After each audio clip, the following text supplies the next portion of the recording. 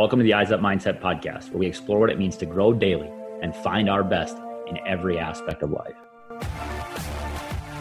Welcome back to another episode of the Eyes Up Mindset podcast. I'm John Shirky here with my friend, my co-host, Jamie Wagner. And Jamie, good to see you. Unbelievable to be with you today. I know that we've been trying to do the what's been going well, what's been going poorly, but the episode is too good today. We'll jump back in. The conversation we got to have, it's actually a colleague of mine at Pelican Rapids High School, John Peter. He's the head girls track coach, the head boys soccer coach. They recently produced a documentary about their soccer season called We Are From Pelican. And I would really encourage everybody to go and check it out. It's an unbelievable look at the small town in northwestern Minnesota that has a bunch of unique challenges to host a soccer program, right? And then in the process, we get into this in the conversation, but JP has a moment that makes it even potentially more challenging for them to get through a regular soccer season. So I couldn't agree more, Jamie. You sent it to me, and I'll be honest. My first thought was like, okay, this is small town school, student directed, filmed, all this stuff. And I had a pretty low bar when you sent me that link, and it blew me away. It's incredible. Go watch it, listen to this conversation. And like you said, Jamie, we'll connect about our stuff, but this is really important and appreciate you joining us today. You got anything else? There is some time in here where we go deep on mental health, and I just want to encourage you. If there is anything that you are struggling with, that you're uncertain about, that you're unaware of, and that other people have mentioned, talk to somebody. Go seek out help. Engage in that conversation that might be scary and challenging because it might end up changing your whole life. And that's my encouragement out of the conversation. Obviously, we talk about coaching and how to do this thing in an awesome way because they do in an awesome way. But we get to some stuff that if you're struggling, seek help, please. Couldn't have said it better, Jamie. Coach John Peter. Let's go. Usually John brings us in, but JP, since we have a relationship, we kind of talked about me welcoming you today. I've gotten to know you over the course of the last, really just the last month or so. We've had some interactions, and we actually taught at the same school this year, but we didn't get to connect because I was doing it virtually. We are so excited to have you on. Thanks for joining us today. Yeah, we actually taught next door to each other. Which I didn't know. I had no idea. Yeah, well, I think, I knew then I would hear this deep voice coming through the wall of next door, even though you weren't there, you were virtual. And I kind of feel like I don't have a deep enough voice to be on this podcast with you two, but we'll try and make it work. I'll see what I can do in the editing process, JP. Yeah. We'll see if we can deepen that up for you. It's all good. No, we had the first time we've obviously competed. Our teams have competed against each other in track meets and the state tournaments. And you're the head track coach at Pelican Rapids here in Minnesota, which has had unbelievable success. And, we were in a state final, a few state finals against each other. And so we knew of each other kind of tangentially, but the first time we met, we sat and we had a conversation in the hallway, and I'm just like, this is a guy. And it was an hour long. I think we were both supposed to be teaching, but it was okay. We won't tell our boss, but except he might be listening. But the thing that struck me in that first conversation is how much alignment there is around not coaching, right? Not the physical schematic tools of coaching and making athletes better on the track or on the field or whatever it might be. But the fact that when we pour into people, we get more out of them. And that has nothing to do with athletics. How did you get to that place in your coaching? Like two kind of, I guess I would say like really important moments happened. One was what should have been like everybody thinks of as like the pinnacle, right? 2012, I had been working with a girl, Summer Haugrud. She's a really good sprinter for us. And for like 3 years, we had this plan of like, how are we going to, essentially win a state title? And we had a long-term plan of how we were going to do it. And as a junior, she did it. She won the 200. And it was like the most unfulfilling experience that I have ever had coaching. Like, you're supposed to be at the top of the mountain, right? And I'm at the top of the mountain, and I remember, like, she won, and I walked down the bleachers at Hamline University. And by the time my foot hit the bottom step, all I could think is, how are we going to do this next year? Yeah. And by the time I got behind the bleachers and back to where she was coming out, I was like, this is terrible. Like, why can't I enjoy this? And then I really wrestled with that for like 2 years of like, how do I as a coach deal with this thing that, like, we're chasing this goal, right? Whatever it is, because every kid has a goal to get better. And every kid, even if they're, running the 100 in 17 seconds, we want to get them faster. And we have these goals that we're working towards, but like, these goals are really unfulfilling ultimately. And I remember hearing an interview with Tom Brady around the same time. And they were like, why do you keep working hard? And he's like, 'cause I'm chasing something that I don't know what I'm chasing. And I was like, yeah, that's kind of how I feel. And then in 2014, I had a very average 100, 200 meter girl quit the team. And whenever kids quit, I always just very casually say, why are you walking away? Like, I'm still going to say hi to you in the hall. Like, this is your choice. To me personally, I don't care if you quit, Yeah. And she just said, you don't care about every kid on this team the same way. And that was one of the most, like, at the time, what do you do as a coach? You're just like, no, I don't. I care about everybody. And then, you get the summer to digest it and you realize, like, no, I don't care about every kid the same. And how do I reconcile that? And how do I fix that? And that was really when I shifted to everything's going to be relational based. Everything's going to be about the kid. Everything's going to be about getting to know all my athletes. And then let's kind of see where it goes. And from there, it just, I tell the kids now when they come in day one, your relationship with me and with each other is the most important thing. And the second most important thing is I want you to walk away having learned how to be healthy, how to be a healthy person, how to make healthy choices. If we can do those two things, like, all your other success is going to happen. But then on a bigger scale, it really became about how do we create an environment where, like, athletes know that that they're loved, right? And what happens when you're loved? Well, then you are in an environment where failure is okay as long as you did your best. And creating an environment where failure is okay is like a upside down paradigm, I think, for a lot of coaches, right?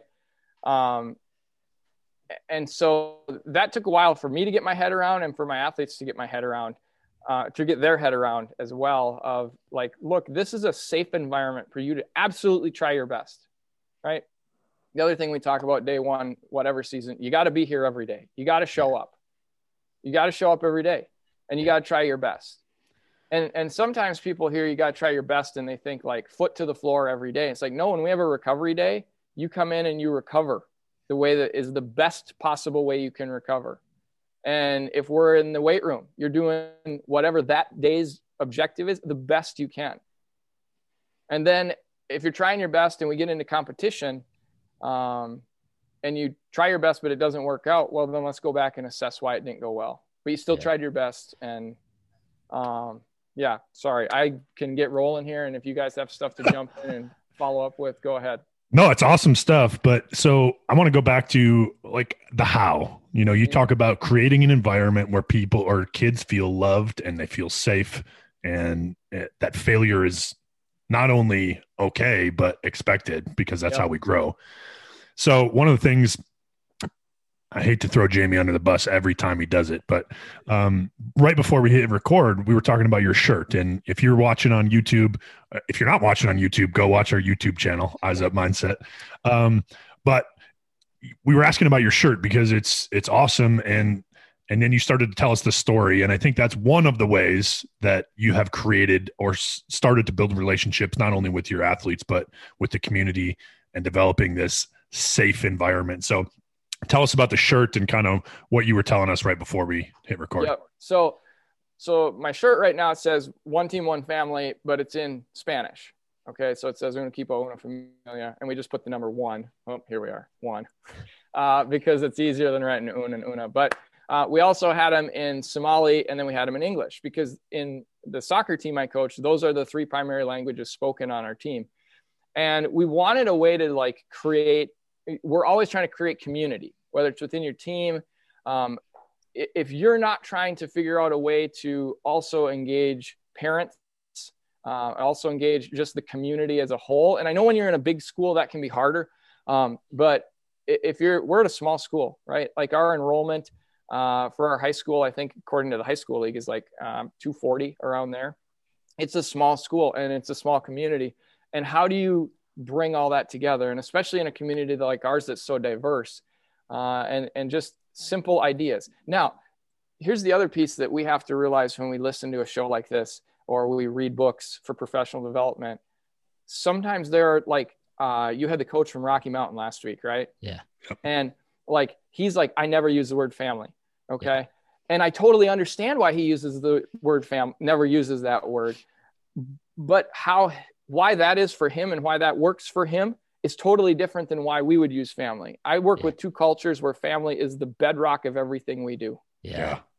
And so if you can, go to the Somali elder in town and hand him a shirt that says Halko Hakois on it, says one team, one family. And it shows like, look, man, I care about your kid just like you care about your kid. Yeah. We're all in this together. And how can I help you? Like that means something. And when you can go and say to the Hispanic family, look, I value family like you value family. And at the same time, recognize like some of our families are hot messes, right? But we're going to try and create an environment where we're okay with everybody's hot mess and we can work through that together. That's more on like a really big view of how we're trying to create community and try and create this environment where like you feel loved. And when people feel loved, that's a game changer, right?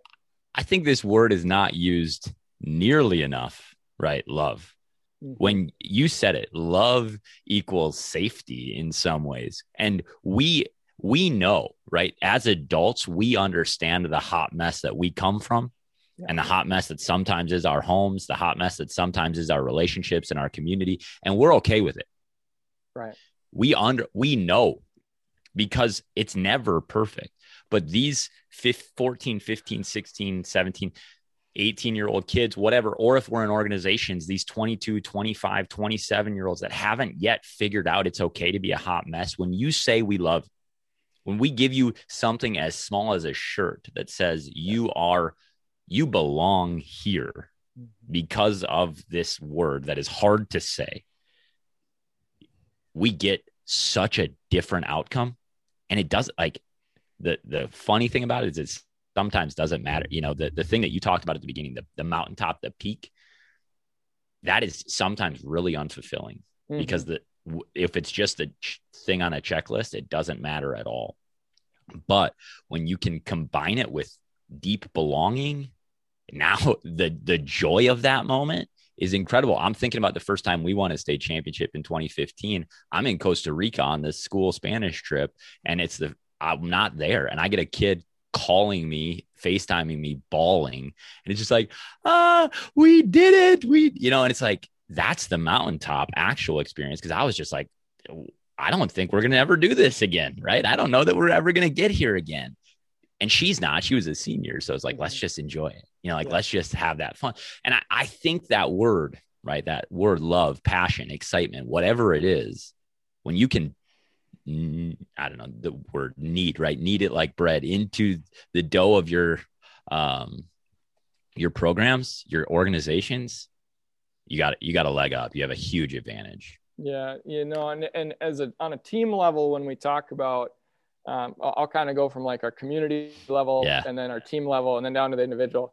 So on our team level, we talk a lot of times, last thing we always talk about in the bus before we get off is, like in track, I would say like the next 4 hours that happen here do not define your life, good or bad. Like this is not defining of your life. and what's in here and how you treat people and how you love your community. Those are the things that define who you are.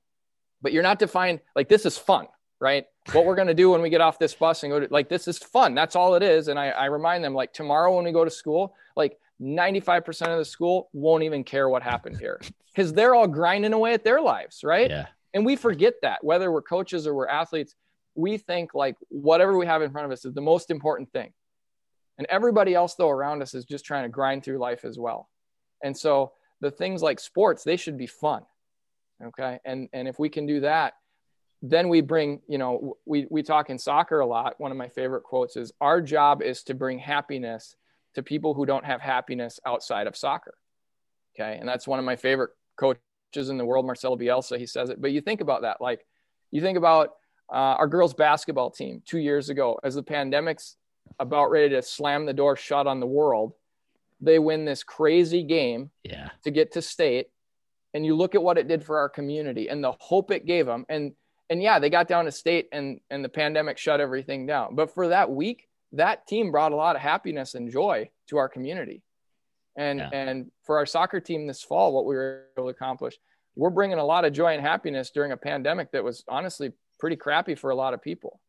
And a lot of those people didn't love soccer even, but we were the only team going, because football hadn't started yet. And so we brought joy to a lot of people, and we forget that that's part of our job is to bring happiness.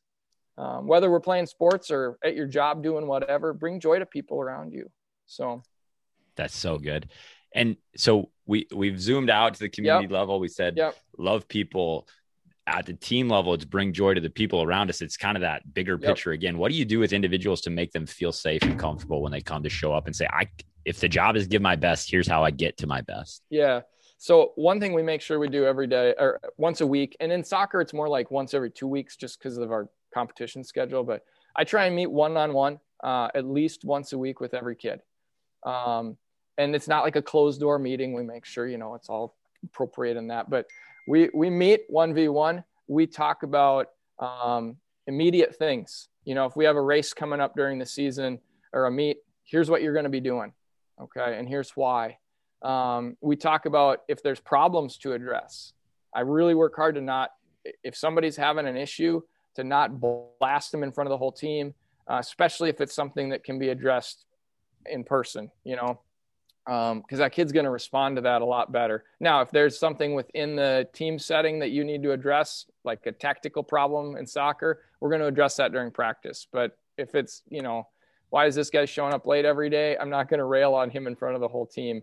We're going to usually just talk about it 1v1. And then I tell them too, I'm like, if you're upset about something with me, come and yell at me in that meeting. Like, tell me how you feel. And the first time I tell kids that, especially like when we get freshmen and they've never had these meetings, and I'm like, if you're upset with me, come and talk to me then. And you can be honest with me and I'll sit there and listen to you. And I promise I won't try and rebuttal it. I'll just listen. That's a game changer for kids to know that like, I can be honest with this person and like, he doesn't think he's the king. Right. And so much of the time we, as coaches, we're in this role of authority, right? And we get in the danger of thinking like we're the dictator. And there are times where we have to be, right? You have to be. Yeah. But there are a lot of times you don't have to be. And a lot of times where the growth happens is because we're being vulnerable enough ourselves to try and grow as a coach.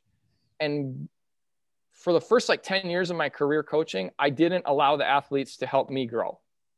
I relied on professional development and all that, which I still do, but the most valuable things that have really pushed me as a coach have come from athletes over the last few years.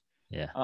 And then we talk about life, and I tell them on day one, I'm like, look, there are going to be a lot of these meetings where we just come and talk about track or soccer, but at some point you're going to get comfortable enough where like, you're going to puke your life on me basically. and we're going to try and we're going to have some things that you're going to work through.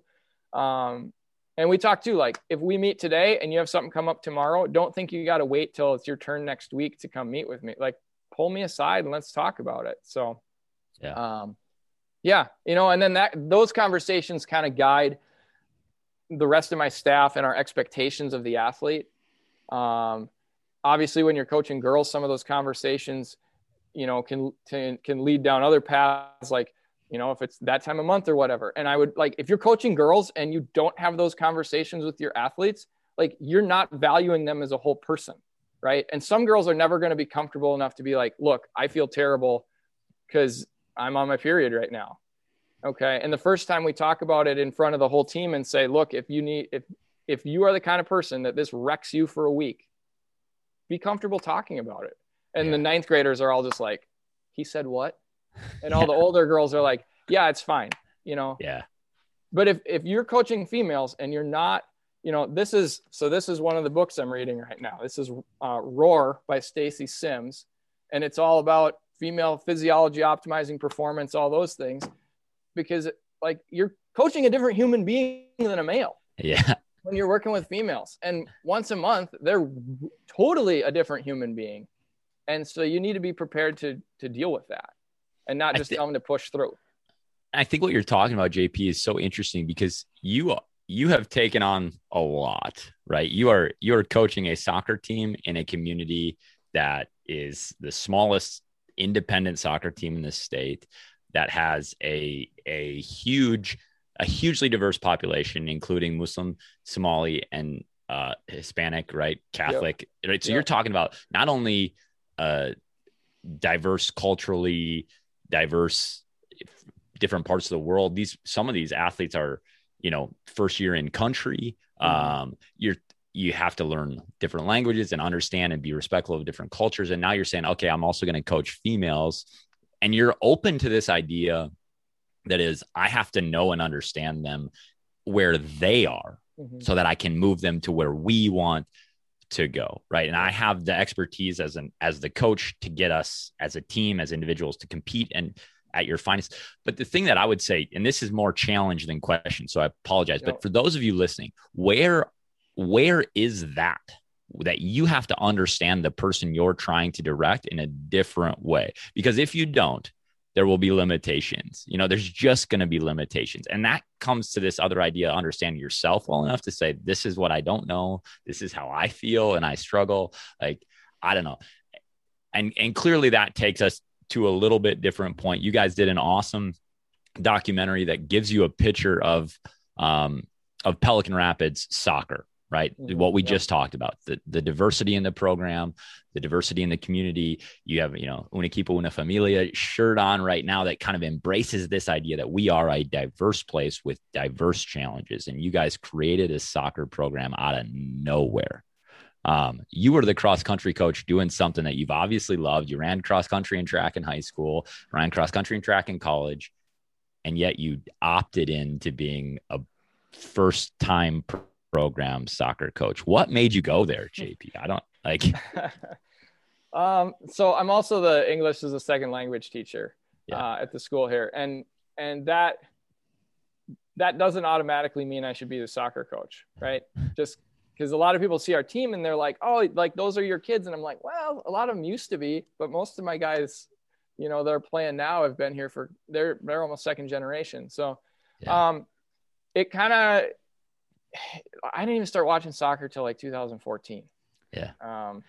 And then going into that like school year, I had a whiteboard and I had thought, maybe I should write like the top 10 of the Premier League on my whiteboard and like update it every week. And just like as a way to engage my students, right? Again, like how do I make my classroom better?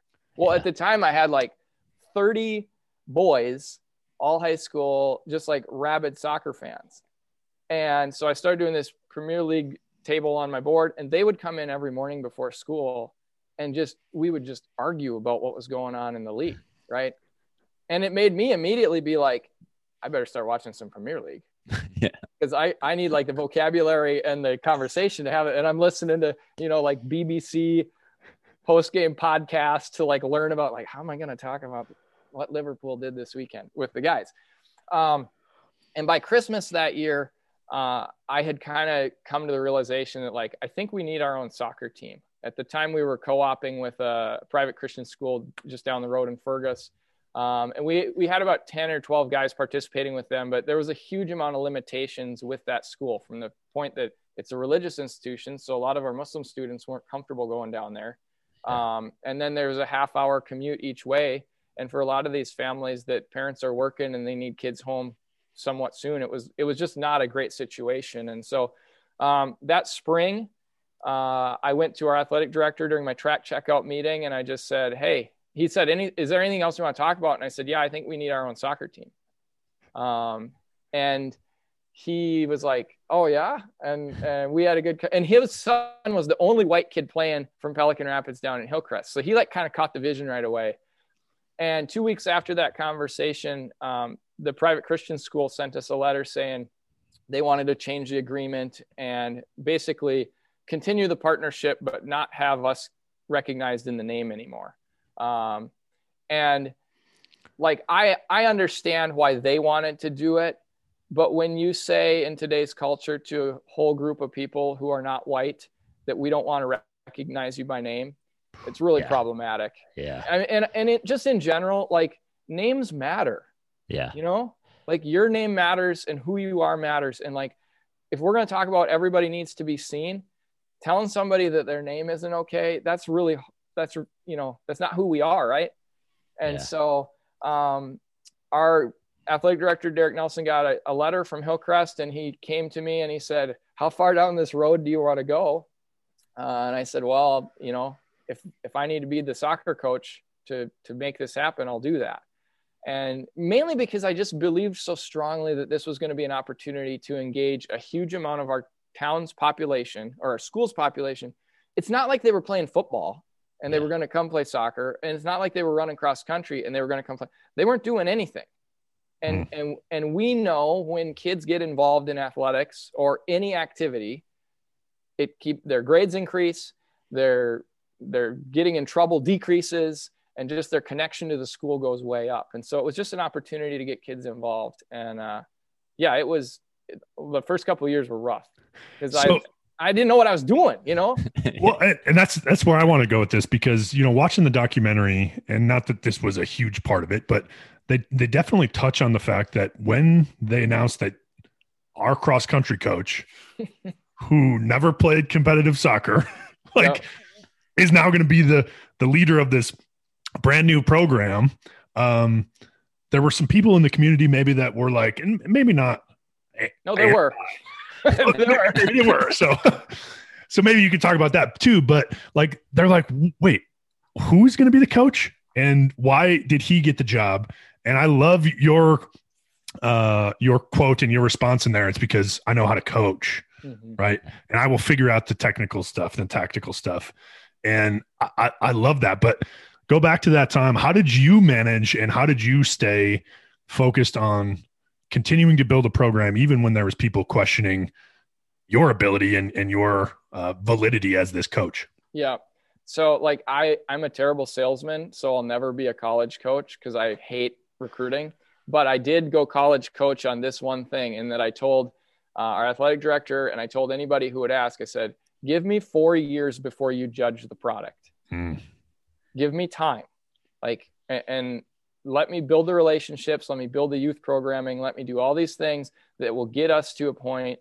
I mean, part of it is we had to find an identity as a team. And I'm working with a team that, like, right now, the best example I can give is the Euros are going on in Europe, right? Which is kind of like if you split the World Cup up, you got like Copa America going on in South America right now, and you got the Euros going on in Europe. Those are, yes, it's soccer in both cases. It is vastly different in how it looks, right? They have the same rules and they're all 11 guys up, but it looks way different. And so you have very different styles. If you throw Central America in there, it's a totally different thing. Everywhere in the world, soccer's played differently. And now I've got this conglomerate of styles coming together, and we got to find, like, what is our identity? And that took some time. Thankfully, like I said, our AD has been like one of our number one supporters of just like, this program needs time and it's going to get to where it needs to be. And he really believed in us. I kind of, part of the reason I was so confident that first year with I'm a coach, I'll figure this out. You know, probably the most influential coaching book I've ever read is Athletic Development by Vern Gambetta, which isn't a specific sport book at all. It's a book about like, how do we make good athletes? Yeah. And Vern's a track coach, but he's also been like the strength and conditioning coach for the White Sox. And he's worked with, volleyball teams down in the Southeast. And he's all about, you got to look at what you're coaching and figure out what the demands are and go from there. And I kind of had that belief of like, let's figure out what has to happen here. And, well, it's the same thing you were doing in your classroom where you said, how do I engage these boys? Yes. It's I'm going to put something that's maybe not comfortable for me right now. Yeah. I'm going to put that up there. And then all of a sudden you see that engagement and it's like, okay, now I got to figure it out. I got to have the language. I got to do the research and put in the time yourself. Yeah. And a lot of it was just time. Like that first year, I can remember I would get like a soccer coaching book and I would read it and I would look at the diagrams. I'm like, I don't even know what these mean.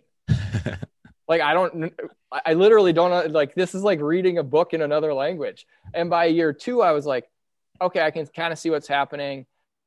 And then just, slowly, sharpening things up and chiseling away until we got to kind of year 4.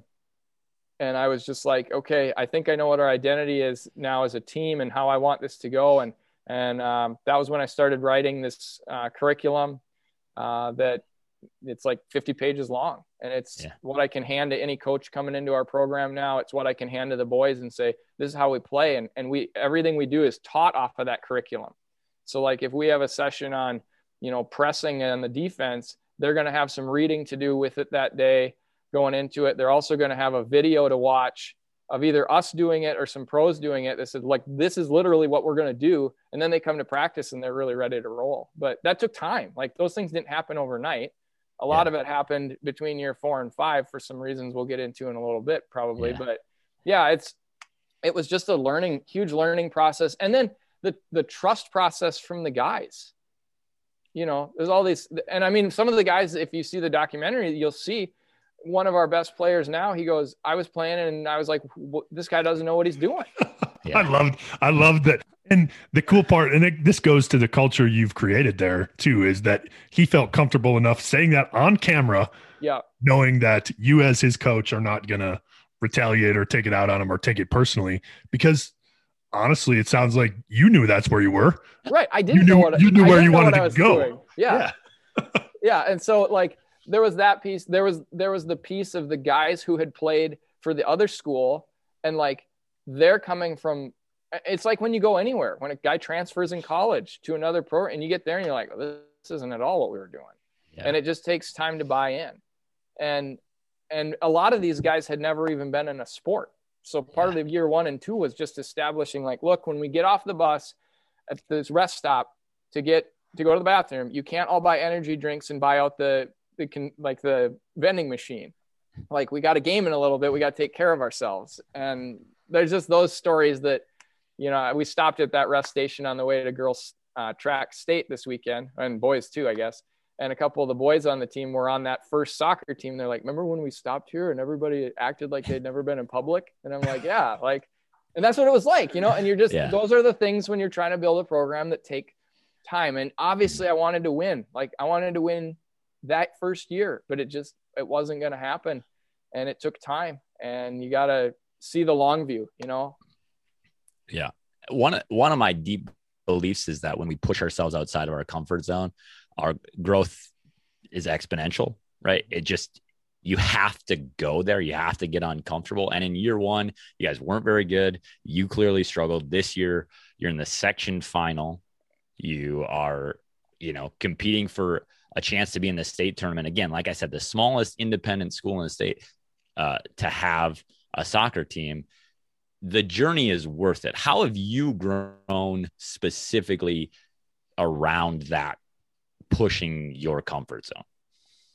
Yeah, just like I said, a lot of times seeing things long-term and trying to not be in whatever the moment is, good or bad, I think back. So my very first year coaching in track was 2005. I was at Park Christian. I was still in college. I got called out of the blue and they said, we need you to come coach track. And at Park Christian, that's a private Christian school. And so like we had certain biblical requirements to follow up with too. And we had to have a theme verse, you know? Yeah. And of course, like, I can't just pick something like normal or cheesy, like, you know, run with wings of eagles or something. I'm like, no, I'm picking the verse in Job where he looks at his wife and he goes, should we take the good, only the good, or should we also look at what the bad that happens? Yeah. And that's been, for me, like, my whole coaching career has been kind of formed around that idea of like, look, there's good and bad all the time. It's about the journey. And it gets back to like, you're not defined by any one thing. So yeah, those first couple of years, there were definitely games where I like wanted to tear my remaining hair out and scream. And there were other times where we'd win and, you know, you want to feel like you can go win the section championship. And it's like, no, we got to just stay the course and focus on what we're doing. And we talked quite a bit this season. We had a couple of injuries in track. And the thing I told people is, like, whatever happened here at the subsection meet or your injury, like, that doesn't offset the last 11 weeks of hard work you did. Yeah. Like, you're a different person than you were 11 weeks ago. And that's what's good. And I've continued to change as a coach as well. You know, I'm a different coach right now than I was March 29th when we started track. I'm a different coach than August 17th last year in soccer. And we keep learning. And I think where we get in trouble as coaches is when we're going through our season and we're not taking those notes. We're not journaling. We're not trying to figure out what's going well, what's going badly, because it's really easy to focus just on the good. And sometimes we can get in cycles where we just focus on the bad as well. But we got to, you know, this is all about long-term relationships. And I mean, we're kind of banging the same drum here at this point. Yeah. But you see that there's kind of a theme through all of what I do. So in episode 4 of the documentary, we see the good and the bad, right? We see both sides of this thing. And you were diagnosed with a mental health diagnosis of bipolar disorder in the process of your soccer season. And your belief, this underlying belief that it is long-term, that it's not just good and the bad. I think you talk about the verse in Job, right? Mm-hmm. Having this perspective around your life has to be helpful in the downtime of that moment when you go through this diagnosis. So can you walk us through a little bit of what leads up to you finding out, you figuring out that there's something wrong? Because I think there are so many of us that struggle in some ways with mental health. And clearly that's why we do what we do. Jamie, I love you. And I don't mean to correct you here, but it's important to me. So, but it's the words, right? You said, found out that something was wrong. Yeah. Right. And again, that's not a shot at you, but I think that's part of, and we're going to get into it hopefully further down the road here, JP, but just because you have a mental health diagnosis doesn't mean there's something wrong. So sorry, didn't mean to interrupt. Go ahead, JP. Go for Take it from there. Yeah. So at the end of our 4th season with soccer, we lost to Alexandria. And I kind of tell people, like, it was like something inside of me like broke. And I just felt like this need to correct everything and to like be a fixer. Right. And I went on like basically from like December of that year through when the lockdown started. Yeah, I wrote this curriculum and I wrote this coach's companion guide, and I hardly slept for like 3 months. And I was going like 100 miles an hour. And then pandemic hits and I crash. Except for we didn't know I was crashing because we're in lockdown. And so like, it's okay to sleep for 14 hours a day, right? Because we don't have anything to do. There's nowhere to go. And I'm just tired and obviously catching up, you know? And kind of came out of that and rose back up. June and July, like went crazy busy again and like hand cut 2 miles of single track in my woods. Cause again, it's the pandemic, and single track mountain bike trail. And you know, what else am I going to do? And then around the 4th of July, like crashed really hard and didn't get out of bed for like 10 days. And and that time we still weren't sure what was going on. I look back in retrospect now, and I'm like, come on, guys, this is obvious what's going on, right? But didn't want to get out of bed. Felt like my arms weighed 100 pounds, felt terrible. Just wasn't excited about doing anything. And then I kind of limped through the rest of the summer, and found out August 4th, we were going to have a soccer season. High school league said, hey, we're going to have soccer. That was so unexpected. And that shot me back to the moon. And I was like crazy energy again and loving soccer, feeling so energized when I was there. And starting around when school started, I basically was feeling so energetic that I wasn't sleeping at night. And we're rolling through this great season, and I'm not sleeping. And eventually I'm not eating, because why do I need to eat? I have so much energy.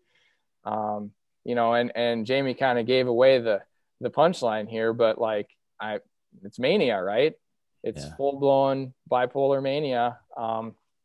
And the week before homecoming, we had school pictures, and I was really starting to come off of that high. And I remember sitting down for my school picture that day, and the dude was like, smile.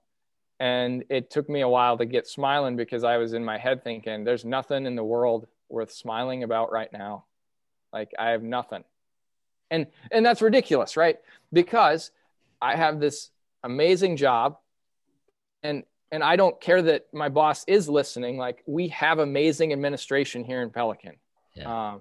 And I love working here. Okay. I have this great coaching job that is so energizing to me. I have this amazing wife, Anna, who I'm married to, and is like, you think about, okay, he had bipolar manic behavior for like the last decade, and he's still married. Yeah. And I have 5 children. Like, that speaks to how amazing she is. Right. Yeah. And I have 5 kids that are in elementary school. And yet I sit down for my school picture, and I'm like, I don't have anything to be happy about. And that weekend, I remember mowing the lawn, and I was listening to a book, and the guy was talking about somebody that committed suicide. And I remember having some like real hard thoughts about what that would be like. And then as that was happening, my body was just starting to like fully shut down. And so walking into school a couple of days later, actually right outside your classroom, Jamie, I start collapsing on the stairs, and I'm like, what is happening to me? And it's, September and 2020, and your chest hurts, and you're panicking, and you've got a high heart rate. And what do you think is going on? Maybe I have COVID. And I had an amazing para at the time. And I said, I got to go see the nurse. I don't know what's going on. And the nurse was like, just so on top of it. I got in there, and she talked to me for half an hour, and she's like, I would bet my whole paycheck for the next year you don't have COVID, but you're leaving right now. Yeah. And you need to go to the doctor. And you're going to tell your doctor that you need to talk about depression and anxiety. And because at that point, I hadn't told anybody, and I didn't even remember for that fact that like there's a lot of bipolar on one side of my family. And so I was just like, she was like, you seem kind of depressed and really ridden with anxiety, and went to the clinic and had a new primary care that took care of me. And she right away was getting what I needed. But then the next day, my sister called me, and my sister's a doctor out in Michigan, and she was like freaking out. And she was like, you told them about grandpa being bipolar, right? And you told them about there's other members in the family who are bipolar. And I just said, nope, I didn't think that was relevant, and didn't think it mattered. And she's like, if they're treating you for anxiety and depression, those drugs will actually make you more manic. And that's kind of found out later, that's kind of the canary in the coal mine for the psychiatrist department. And so we got some help, but I kind of limped through the rest of the soccer season. And if you watch the documentary, I've had a lot of people talk about, my half times and my post and my team talks during, like from that point on during the season, they're like, oh, it was so good. And I'm like, guys, that was a lot of divine intervention there. Yeah. Because I was kind of hobbling through the rest of the season. But can I ask a question, JP?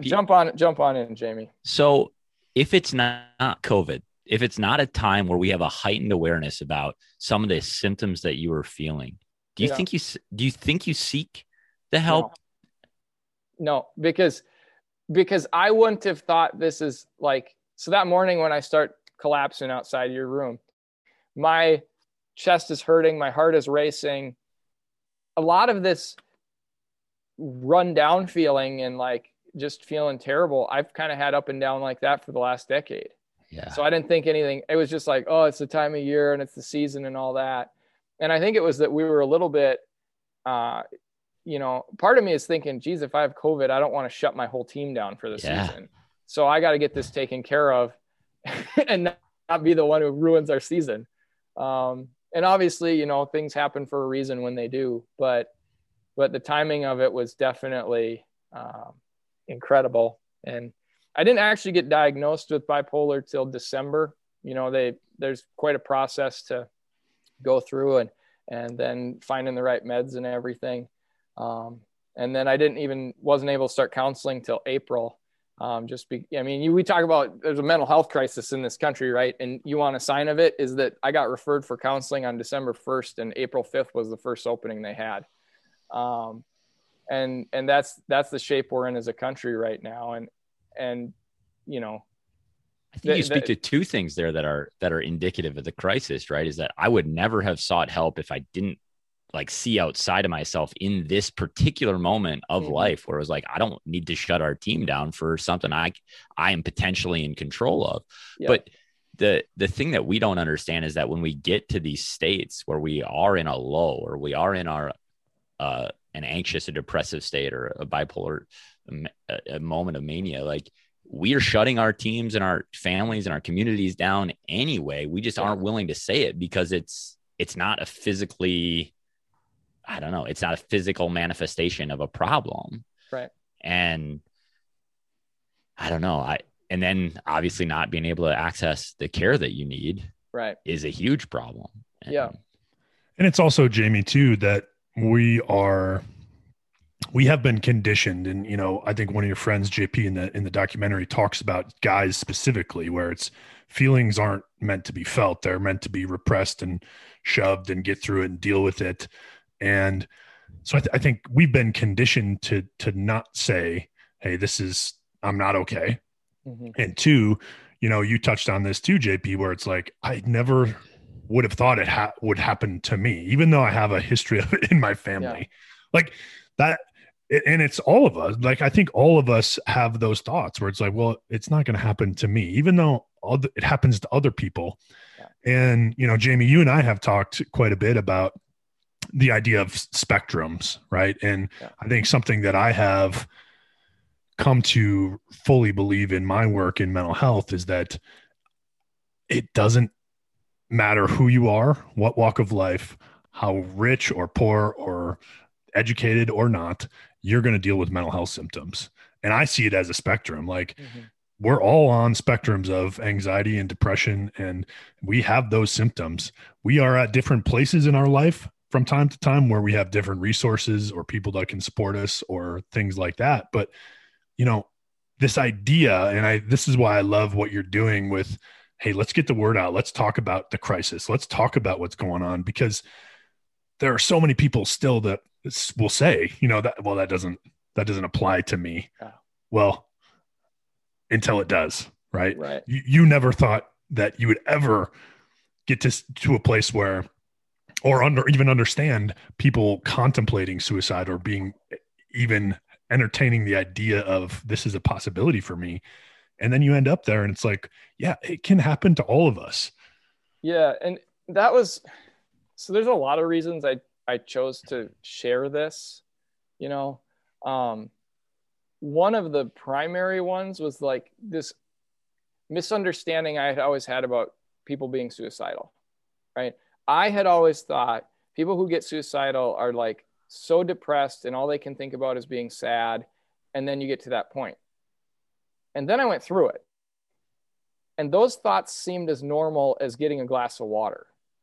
And I didn't feel super sad and obviously sitting down for my school picture and I say, there's nothing to smile about. That's one thing. But mowing my lawn thinking, yeah, like, this seems like a good idea. That felt like a normal thought. And that was a light bulb moment for me of like, this is how people go from I'm riding bike with my friends one day to the next day they're gone and they seemed okay. And I think there's so many stories where, you know, my feed on Facebook in the last year, I think there's been 5 friends that I've seen, you know, basically take their life and everything seemed pretty good. Right. And it's really made me question after going through this myself of like, were people like actually checking in with them every day? You know, and maybe they were, but it was such a normal thought for me when I went through it. And then talking to others who have also gone through it and they're like, yeah, it's not that you're sitting around rubbing your toe in the dirt, feeling sorry. Like when you're dealing with mental illness or mental health, and all of a sudden you have those suicidal thoughts, they're just there. And if you don't have people around you who can jump in and be like, well, we got to get you help, you know, that's huge. And so that was part of the reason I wanted to share. Go ahead, Jamie. But what do we do, JP? Like, what do we do? This crisis is real, and we need to create systems in our schools, in our teams. And you talk a little bit about it in terms of creating this environment of safety, but how do we broaden the conversation? How do we make it okay to say things that need to be heard? Yeah. More broadly, as men, as women, whatever it is, clearly the stigma is real with men in a way that is damaging and really bad for our culture. But how do we just open the door to this in a bigger way, period? Not just sharing stories, but actually getting to a place where we can do something about it. I don't know that you have answers, but I have questions. I don't know that I have a big scale, but like what we're doing right now is really important because what does it do? It normalizes conversation. The feedback that I've gotten from episode 4 has been like 3 main things. And this has been kind of a weird experience, having people walk up to me at a track meet that I don't know who they are, but I'm the guy in orange pants and they've watched the documentary. And so they know like, oh, he's wearing orange Dickies. So we'll go find him. The 3 things I've been told. Number 1, I have condition X on the mental health spectrum. I felt really alone. I feel less alone now because of your story. Okay. That's huge. Right. And we get into, again, like Bible verses that mean something, right? Paul talks about in 1 Corinthians, basically our lives are a bridge to everybody else so that they can see the love of God. Right. That's our job, is to let our scars be bridges to other people. Okay. So that's number 1. Number 2, I've had people come up and say, my brother or my sister or some family member is bipolar and I never understood how they thought or what they did. And now I get it. Like I get it a little more. Like you helped me understand it a little more. Okay. And then the third piece was, and this one was really hard, and I'm not going to be able to say this probably without crying, but having athletes on my own team after they saw that come to me and say, this is how I felt for a long time. And I didn't know I had anybody I could talk to that was a grown up about this. Okay. And those are really hard conversations, right? And those are really hard things, whether it's an athlete or not, but especially when it's an athlete and they come to you and you say, look, I'm struggling with this. And I'm like, I'm struggling with it too, you know? But this is how we normalize the conversation.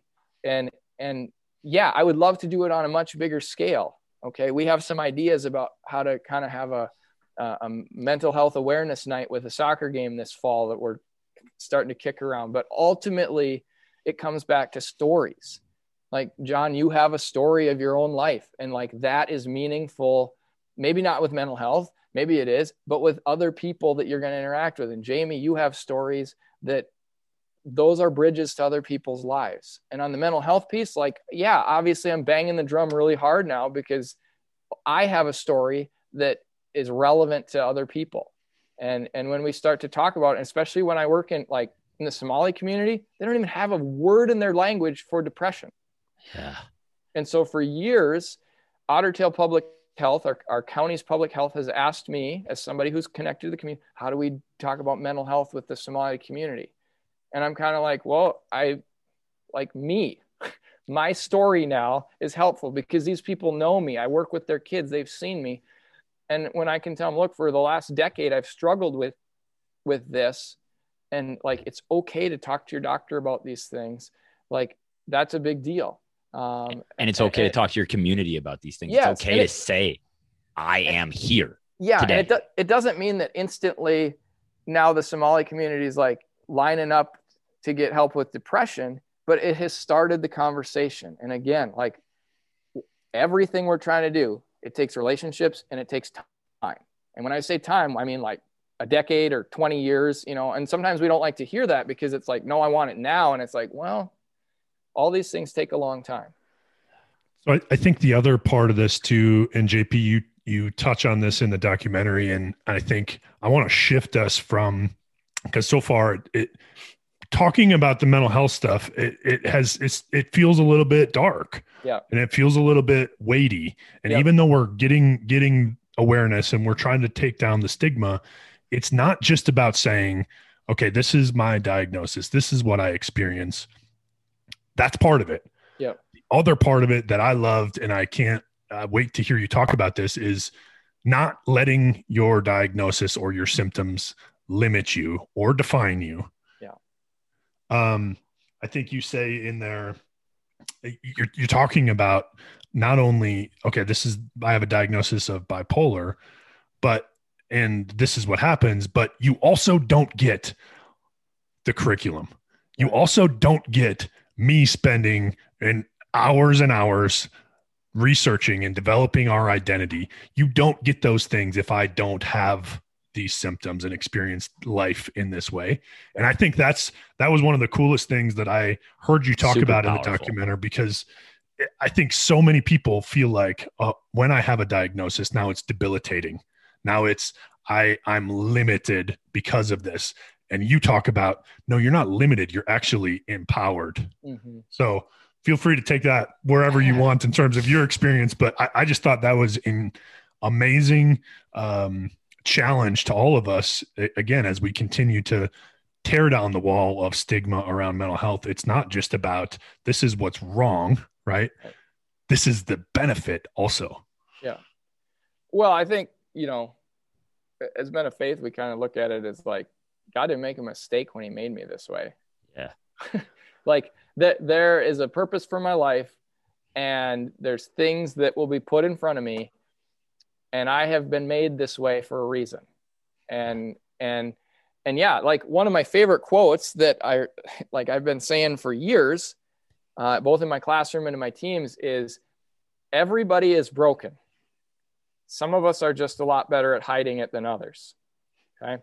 This idea that like we all carry brokenness, right? And obviously we're trying to like point people to hope in that, right? Your hope is somewhere, but at the same time, we're all still broken. Even with that hope, we're still carrying around these bodies that aren't perfect, and for a long time, I thought it was just a great quote, that I would share. And then I was like, oh, this is holding the mirror up right now. Isn't it always though? When we're sharing something, and this is the power that I would encourage, even if it's not about mental health, even if it's not about, like, as coaches, hold the mirror up and then reflect it back to your teams. Let them see you. As leaders, let your organization see you, and then the conversations start. Yeah. And when they start, I mean, I've had, we had Ryan Leaf on the podcast talking about substance abuse, and we have some connection to that here at Eyes Up, right? And when I start to talk about that in my classrooms, guess what happens? I get kids talking to me about how it's affected their lives. And now I'm the one that's going to struggle to not be in tears, right? Yeah. Because those kids that bring it to you and they say, your story mattered to me, it changes everything. Right. It changes your ability to connect with them. It changes the love in that room. Yeah. And when you reflect that thing back, there's power in being who you are and embracing the things that that outwardly that society says aren't great about us. Right. That have created challenges in us because we were created for the challenge that's next. And we have the skills and the tools to do what we need to. Yeah. Right. Yeah. So there's a quote from Nelson Mandela about like power and authority along with vulnerability are not incompatible. They go together. Right. And so like yeah, I want to create an opportunity for vulnerability for my athletes, but I'm also going to be vulnerable too. Okay. Which ultimately is why I end up sharing in the documentary. Because my original hope had been, I'm just going to keep to this, I'm going to be in the periphery here and not be seen. But then when coach disappears for a week, like in the heart of the season, I can't just brush that under the rug if I talk about being vulnerable and sharing our experiences. So that was a big piece. But John, getting back to your question of just like, this is who I am. Like, yeah, there's so much that I have accomplished as a teacher and a coach. And times where I've been on leadership committees and we've solved problems. Well, guess why we solved a problem? Because I was able to stay up for 3 nights in a row and like grid out all these lines and show like, this isn't going to work what we're doing. We got to do something else. And people would be like, well, but what you worked on failed. And I'm like, that was the point, right? To figure out what wouldn't work. And so you don't get all that stuff if I'm not bipolar, right? You don't get all the problems. You don't get all the positive things I do. That's also part of who I am. And I think sometimes it gets back to that, like, oh, you had a bad subsection race. Well, that doesn't offset the whole season. Yeah. That doesn't mean you wasted your last 11 weeks. Like, it all comes together, the good and the bad. It all works together. So JP, your story is incredible and it's powerful. And I hope and pray that this does move the needle in not only your community, as I know that it has, but in the communities that you impact and that you touch, and hopefully in the communities of the people that are listening today. Unbelievable opportunity to connect. We could continue to talk for hours. I know this is true. But I'm just grateful that you were able to join us and share what you shared for our listeners today. Yeah. Thanks for having me on, guys. It's fun to be on this side of it, and just appreciate all you guys are doing to share hope and develop coaches. Well, anything we can do to help you or your program, your community, let us know. We're there, because we, like Jamie said, we are fully in support of what you guys are doing and building a culture of connection and community. So thanks again. Talk to you soon. Yeah. Appreciate it, guys. Thanks again to JP, head soccer coach, track coach, Pelican Rapids, Minnesota. Another amazing conversation that we get to have about real stuff, Jamie, that impacts the lives of everybody. Now we're talking about communities, teams, individuals, everybody. So I don't even know. To me, the thing that struck me and it hit me the most, I got chills when he said it, is that our lives are a bridge to other people, right? Our lives are a bridge to our communities. They're a bridge to our families. They're a bridge to the people that we get to come in contact with. And I just in that moment, I stopped and was just like, man, that's powerful. Well, and he said that, and he also then said, let our scars be a bridge to other people, which was the other thing that hit me too, is just like, man, our failures can be that bridge, can be that connection to help other people that are dealing with similar stuff. And we don't do it nearly enough, right? We ignore the fact that it is a bridge. We ignore the fact that it can be the connective tissue that draws us together, that brings us into each other. And then we say, it can't possibly do that thing. It can't possibly do it, right? But I think his story, we just recently had a friend of ours, Trevor Solom, on the podcast. His story, Ryan Leaf was on the podcast, and his story, and I mentioned that in the episode, right? The things that we want to hide are oftentimes the thing that need to be there in order for connection, community, relationships to happen. And we can't exploit it. We can't be doing it for the reason of drawing closer to people, because that's insincere and disingenuous. But when we authentically bring our stuff to real conversations, and as coaches, as leaders, we have to. Otherwise, we will not have the types of programs and communities that we want, and we will be the limit on our program. Our inability to go there will limit our program growth, our organizational growth. And that's the challenge for us, right? How do we do that day in and day out in the places where we lead? Appreciate you joining us today. I know that this impacts everyone. So as you're listening to this, I know there's people in your life that could benefit from hearing JP's story. And if it impacts one person to get help, to have a conversation, to make that bridge, Jamie, that's our encouragement to you. So please, we ask you every week to rate, review, all that stuff. But most importantly, share this. Share this with somebody that you care about, that you know can benefit. Appreciate you guys. Jamie, appreciate you. And as always, live eyes up.